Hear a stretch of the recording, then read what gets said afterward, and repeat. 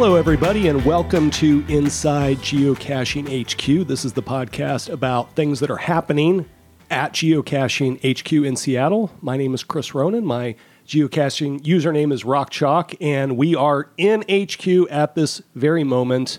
Sometimes I'm in my house when I do this thing, but I'm at HQ because I get the chance to have a real-life, in-person conversation with Nicole from the mobile team, who I meant to look this up before we started, how many times you've been on the podcast, Nicole, because you're part of like the 3 or 4 timers club. I'm not sure.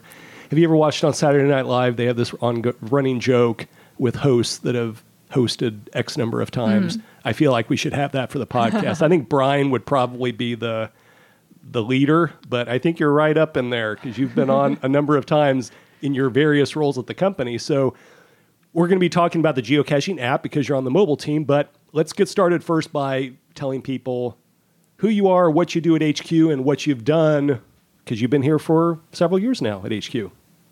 Yeah, it's good to be back. Thank you for having me again. My name is Nicole. My username is Nicole, written Nykkole. I've been at HQ for 8 years now. And I started out on the team with you, Chris. That's right. Remember back in the day? And you escaped. So I was doing reviewer support, volunteer support, and then I moved into a product role. And so I was a product manager on the website, and now for the last, 3-ish, 4-ish years maybe, I've been... Time's just a mess now, isn't it? I've been the product manager on the mobile app. Yeah, and so you've had this great amount of experience throughout the company over the years, and now with the mobile team for a few years. And so today we're going to talk about, I guess, what we're calling not so hidden features within the geocaching app. And I think this conversation, the idea for it, maybe even dates back to when we were in Colorado geocaching together earlier this year, and we were walking along and you were showing me different stuff. And I think for some people, somebody like me who thinks of themselves as a really experienced geocacher, and I think you can't teach me anything. I know all there is to know. But somebody like me, I get into my routine. I know how I think to do everything with the app or with the GPS or whatever I'm using to go find caches. And I'm in a routine and I don't really deviate from that routine very much. And then somebody like you says, hey, did you know about this? And I'm like, well, no, not really, because that's on a screen that I don't think to tap on. And so that's what this conversation is about, is kind of talking about some of those things that maybe you do know about them, but maybe you're like me and you just look up one day and you're like, oh, wait, HQ's mobile team has added a bunch of stuff since I started using this app, and I've missed some of the stuff there wasn't a huge announcement about it, or maybe there was and I missed it. So that's kind of what this is about. And there is a lot of cool stuff. And I think the thing we were going to start with was how to find cool caches or some of the tools that might lead you to finding some of the more interesting caches that are out there by using the geocaching app. Yeah. One of my favorite things that we released early this year is the indicator of highly favorite caches on the map. It's that pink heart. And so as the map loads, you get about 300 caches, and the top 10% will be highlighted. And so what I really like about this feature is that as you travel, instead of using the filter to say, I want any caches that have more than 50 favorite points, well, if you're in, rural Wisconsin, you might only get 2 caches. I don't know that for a fact. No offense to rural Wisconsin. Yeah, that was a very specific example. Just throwing out rural Wisconsin. But there's some great caches. I was there for the West Bend Mega earlier this year, which you've been to as well in the past. I have, and that's where I use this feature. And so I know for a fact that there's a lot of cool caches in Wisconsin because we used highly favorited caches on the map to identify them. And I really love that feature too. And there's been a lot of discussion I've seen among the community about, they should use percentage of favorite points, or as opposed to, we've got the reasons. It would be a huge load difference, I'm sure, to do percentage, but just total favorite points is such a big improvement over not having anything like it was before. Yeah, we did actually look at what it would look like with percentages, and between the two algorithms, there was only about a 10% difference. So, and there is like having the percentage, it has its own issues, right? No algorithm is perfect. And so if a new cache gets published and the first person gives it a favorite point, now it's at 100%. But if you find a cache that I hide, I hope you give it a favorite point. That would be very skewed. So yeah, the high favorite point indicator is, I've really loved it as I've been traveling, and it's all, I don't know, it's kind of almost gotten a little exciting when I see the heart pop up, and makes me think, oh, that's something I need to check out. So that's a good one. And I've actually used it with the filter of minimum favorite points. So as every region is different, I'll look at what is this area's highly favorite caches. And so if it's, let's say, it's around 50 for that area, then I will put in 50, and then I will get a wider radius and know every cache on my map is highly favored for that region. But I'll still get the top 10% of those high favorited caches. Right. I never see right away. We're only 3 minutes into this thing, and I've already learned something that I hadn't thought about. Well, that's a great way to use it. Hadn't done that before myself. So next time though, I'm gonna filters. Yeah, I love using the filters depending on what kind of outing I'm planning. For example, when I go out caching with kids, I like to filter for regular and large-sized caches. And then I'll make sure to bring some little toys that the kids can either leave and have a lesson in letting something go for other people, or trade if there's swag in the cache. Attributes, filtering for attributes, I do that a lot as well. I really like field puzzles and night caches. Although for night caches, I must say it can be confusing to filter it, because there's multiple attributes that could indicate a night cache, like UV light required or flashlight required. And so I'll do multiple searches basically. If I want to do a night cache outing, I'll filter for for night cache, recommended at night, flashlight required, UV light required, and I put them all on a list, and then I have my night cache list. Mystery caches, and a couple of interesting things there that people may or may not know about. Yeah, for mystery caches and multi-caches as well, I have a little bit of my own routine. So I don't know, there might be better ways to do it, but I use the personal note. So from the cache details page, you can tap the 3 dots in the top right to open the personal note. So I will copy anything relevant from the description that I need to answer a puzzle out into the personal note. And that's where then we'll have the final coordinates or the next stage. And then I copy those coordinates, and then I go to waypoints and I paste the coordinates in as a name so that I can easily fill them into the fields for the waypoint. Yeah, that was a game changer when we added to where the personal note syncs with the website. That was something that for the longest time, I mean, way back in the day of the old app when you could do a personal note, but it didn't sync. Oh, that was the worst. And so when we added that, and that's been a few years now, but that was really great.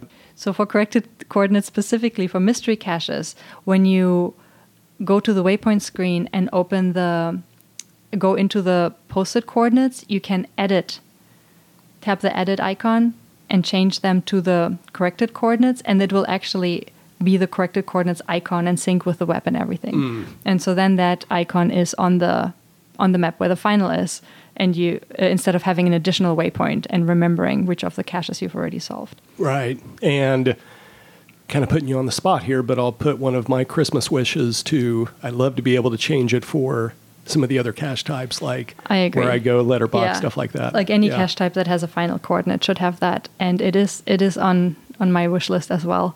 I have a 200+ item wish list from me and players and lackeys that have come to me. It is very, very hard to prioritize and very painful. Over 200. Yeah, I can send you a link to it. Yeah, well, that's just going to make me sad. I'll be like, oh, I wanted that too. Oh, I wanted that too. So, yeah, someday, hopefully we'll get those on there. But working through them. Yeah, so, some stuff there on mystery caches. Then friends, that's something that I feel like has been a higher priority in recent years, to try to find ways that people can connect with other geocachers via the app. Yeah, so we released the option to add friends via the app last year. So that's also fairly new. We always had friends, or for a long time had friends on the website. And now you can, from the profile in the app, you can tap that icon of the 2 little people in the top to As we both go to our app. To open the friend screen. And so that will give you a list of all your friends. And then you will also see any friend requests if you have any. And then on your profile, you can expand the header to get to your QR code. And so when you meet someone at an event, they can scan the QR code, which allows them to add you as a friend. Yeah, that's one that Cindy, who we both work with, mentioned to me the other day when we were talking, and I knew about it at one point. I think did it debut right around the 20th anniversary celebration? That's correct, here yes. in Seattle? Yeah, so I feel like that weekend we were all going around showing our QR codes to everybody, and then Signal had a QR code. Signal had a QR code, and I wonder how many friends Signal got that weekend. I have to go back and look, but yeah, it's one of those things that then I kind of forget about it because I don't often click on my little avatar there in the app. So I'll have to remember to do that the next time I go to an event. And when I meet people at events, I will often then look at the will attends because from the log screen you can tap on someone's icon to see their profile, and from that you have the add friend button as well. So you don't have to scan someone's code. There's multiple ways to add a friend. Sure. Yeah, there you go. Speaking of event caches, adding them to a calendar, that's actually something that I'm kind of ashamed to say recently started doing. And again, kind of just one of those little things that makes a big difference. Yeah, and we actually had an improvement that I don't think we had release notes about because it was such a small thing. The add to calendar link in the app used to create a full day event in your calendar. And so then you still had to go to the GC code and like copy it over and open the app or whatever to see when the event was actually at. But now, when you tap add to calendar, it will actually create the event for the duration that the event is scheduled. Mm-hmm. Yeah, that's great. What else about friends that comes to mind for you? Yeah, all my friends who are geocachers are also my friends in the geocaching app, because when I go geocaching and I am stumped and don't know where to look, I always check the activity screen, and you can see all logs, but you can also specifically see your friends' logs. And very helpful if you're looking for that phone a friend situation, right? And I also know like which of my friends have more helpful logs or like hide little hints, like, you know, the classic, I was stumped at this location. Yes. Or there was something about nuts and bolts at a recent cache where in the cache was a little bolt. Right. And there was like a word joke in the log that helped me figure out what it was. We were laughing during I did a podcast interview with Ari and Jessica about the new logging flow, and they expanded the number of characters that were possible for a log, which Ari loves because he types these gargantuan logs, and I hate because I have to scroll past those logs to get to ones that have some sort of a little hint, a little nugget that I can like stumped or whatever that might help me find the cache. So we were laughing about that. Yeah, another thing I really like is when you look at someone else's profile, you can see their heights. So from someone else's profile. Again, as we both go to the app. Yeah, what's the flow? Wish we had video of this. You could see us just both looking away from each other as we're trying to go to a cache and look at the logs, look at the activity. Okay, now I'm going to a person, and there's their hides. There's their heights. So yeah, so the finds and favorite points line items, you can't tap them, and you used to not be able to tap the heights line item, but now you can, and you see a list of all of their active heights. And so I love seeing what my friends hit. Like, I'm much more aware now what my friends have hidden than before, because it was harder to see a list of someone else's heights, especially on the phone. But also when I go, when I'm in an area where I might not know all the caches and hiders, and I find a cool cache, I can now see, is there another cool cache from the same CO nearby? That is one of my favorite features. You can also, another profile-related cool feature we have is you can see your own finds list. So you can't see other people's finds, but you can see your own. And so if I wanted to show you the cache with the nuts and bolts, I can actually now find it in my finds list because I recently logged it. And so I can quickly show you, oh, I was out, here's a cool cache I found. Right.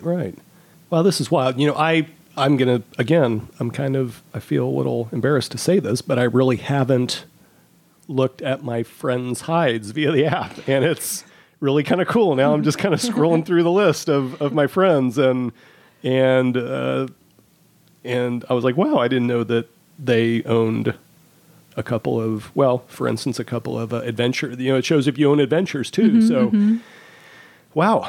Now we just talked about Ari when this feature came out. I looked at because his name's geocaching name stakes was AC's on top, so I looked at his hides and I realized he had a hide that was in walking distance from my house. Oh wow!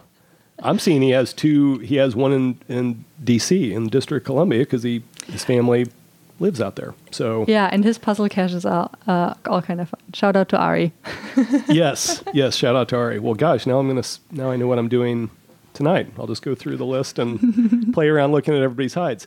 So, yep, there we go. You've added another thing for me to check out. And again, we kind of went over it pretty quick, but I really do like being able to look at which my friends have logged a cache, because again, it's so great to be able to say, okay, I can reach out to that person if I'm having trouble, and it's just so easy right there as you're out in the field. So, anything else with well, friends-related adjacent lists when you plan an outing together. So for night caches, for example, I'll create a list and then I'll share it with the friend that I want to go caching with.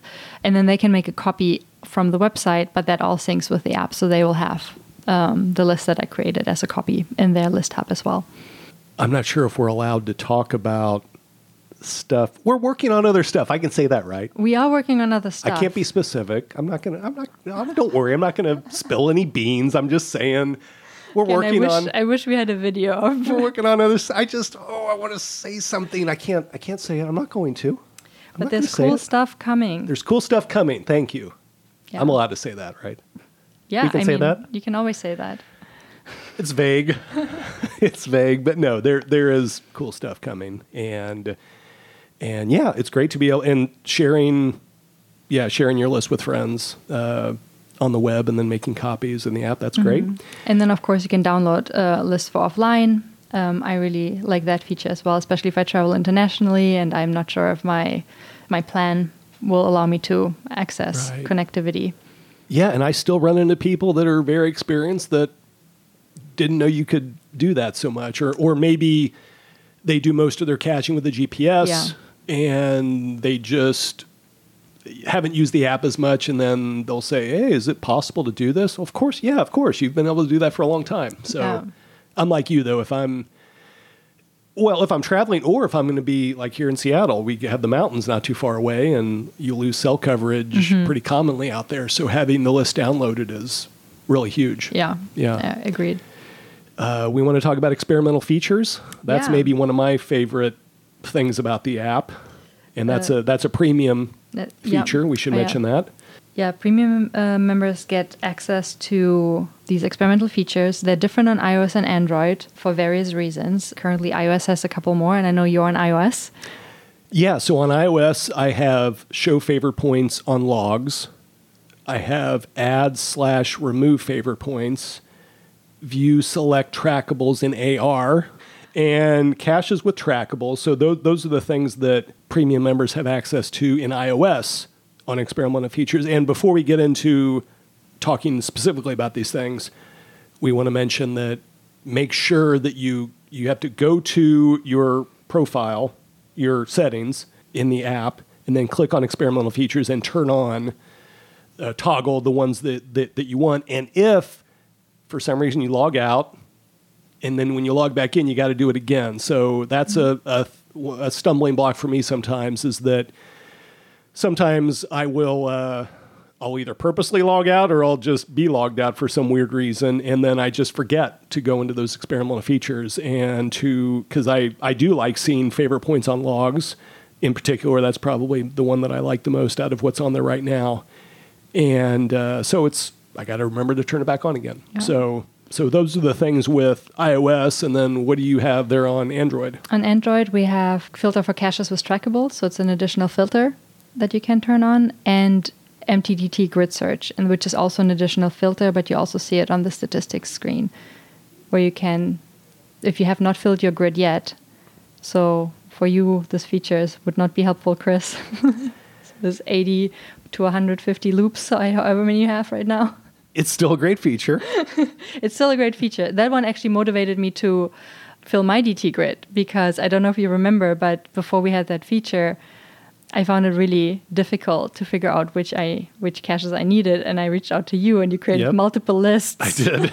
For me to find missing DT grids. But with this feature, I have filled my DT grid finally. Wow. I don't know if I knew that. When did that happen? Oh, a while ago. Over a year ago. Oh, okay. Now time is... Was there a party or anything, or did it just kind of pass by? It was on my HQ 20 celebration card. Oh, yeah. When we put like our favorite geocaching achievement, Yeah, okay. And so I think we've probably done an episode about experimental features in the past, but it's been a long time ago. So just to kind of refresh people's memory, how would you describe what experimental features are? How do they get in there? How do they graduate out of experimental features? Just a brief overview of how the whole section, what that's about. Yeah, with experimental features, we have a very different process. So some of these are developed kind of very fast, so there's not as rigorous control, so they might not be fully fleshed out, they might not be working like 100%, not all the edge cases are covered. And so because of this kind of very fast process, the two platforms are not in the same track. So there's a little bit of flexibility as well for developers to work on one thing more than another. And so that's kind of how the two platforms get out of sync. But because we want to sometimes move fast and put out cool things, but we value having the platforms be in alignment, with experimental features, this was kind of the space that we created to put in things in front of premium members before they are ready to get out into the world. And sometimes they don't get out into the world. So some features in the experimental features menu might not be used very often, or they end up not actually solving a problem. And so we do monitor the data, but once we decide that it is ready to graduate, and so the profile, for example, that did start out as an experimental feature, when they graduate to the full app, so to say, then we make sure that the platforms are aligned and that everything works and all the edge cases and offline states and everything is fully functioning. Okay, so you generally want to have, like you were saying, both apps be consistent. And so in order for a feature to move on, it has to be ready to move on in both Android and iOS. Yeah, so for the most part, we want the apps to be in parity. But for example, iOS has Siri and Android doesn't. So if we ever did something with Siri, we would not be able to have the apps in parity. Well, we have listed a lot of things for people to check out. And for me to check out, I think I've caught myself with at least a handful of different features that I need to, and like I said, I'll spend the rest of today looking through my friends' hides, their list of hides via the app. I don't know, do you think we covered a lot, didn't we? I would be interested if any of the listeners have favorite features that we didn't list. Sure, yeah, put those in the comments there on the podcast page, or when we release this on social media. I feel like I'd just like to keep talking. I mean, we haven't seen each other in a while. Yeah. Anything else you want to cover while we're here? Okay. Well, in the meantime, this was great, and it's always fun to hear what the mobile team is up to. I see they're all meeting together. Most of you, I think, are together this week here at HQ. Mm-hmm. Yeah, and hopefully, I'm sure, planning some exciting stuff for the coming months and into 2024. And so it'll be fun to see what comes out. Yeah, I'm looking forward to be back and talking about the cool stuff that's coming. Ooh, the cliffhanger. I love it. She's shaking her head, but she already said it. We're going to hold her to it. All right. Thank you, Nicole. Thanks, Chris. That was Nicole, the product manager for HQ's mobile team. Open up the official geocaching app and check out some of the stuff that we talked about. And like Nicole said, if there are features that you especially like, tell us about it in the comments section of the podcast page. And if there's something you would like us to cover on our podcast, send an email to podcast@geocaching.com. Until then, from me and Nicole and all the lackeys at Geocaching HQ, happy caching.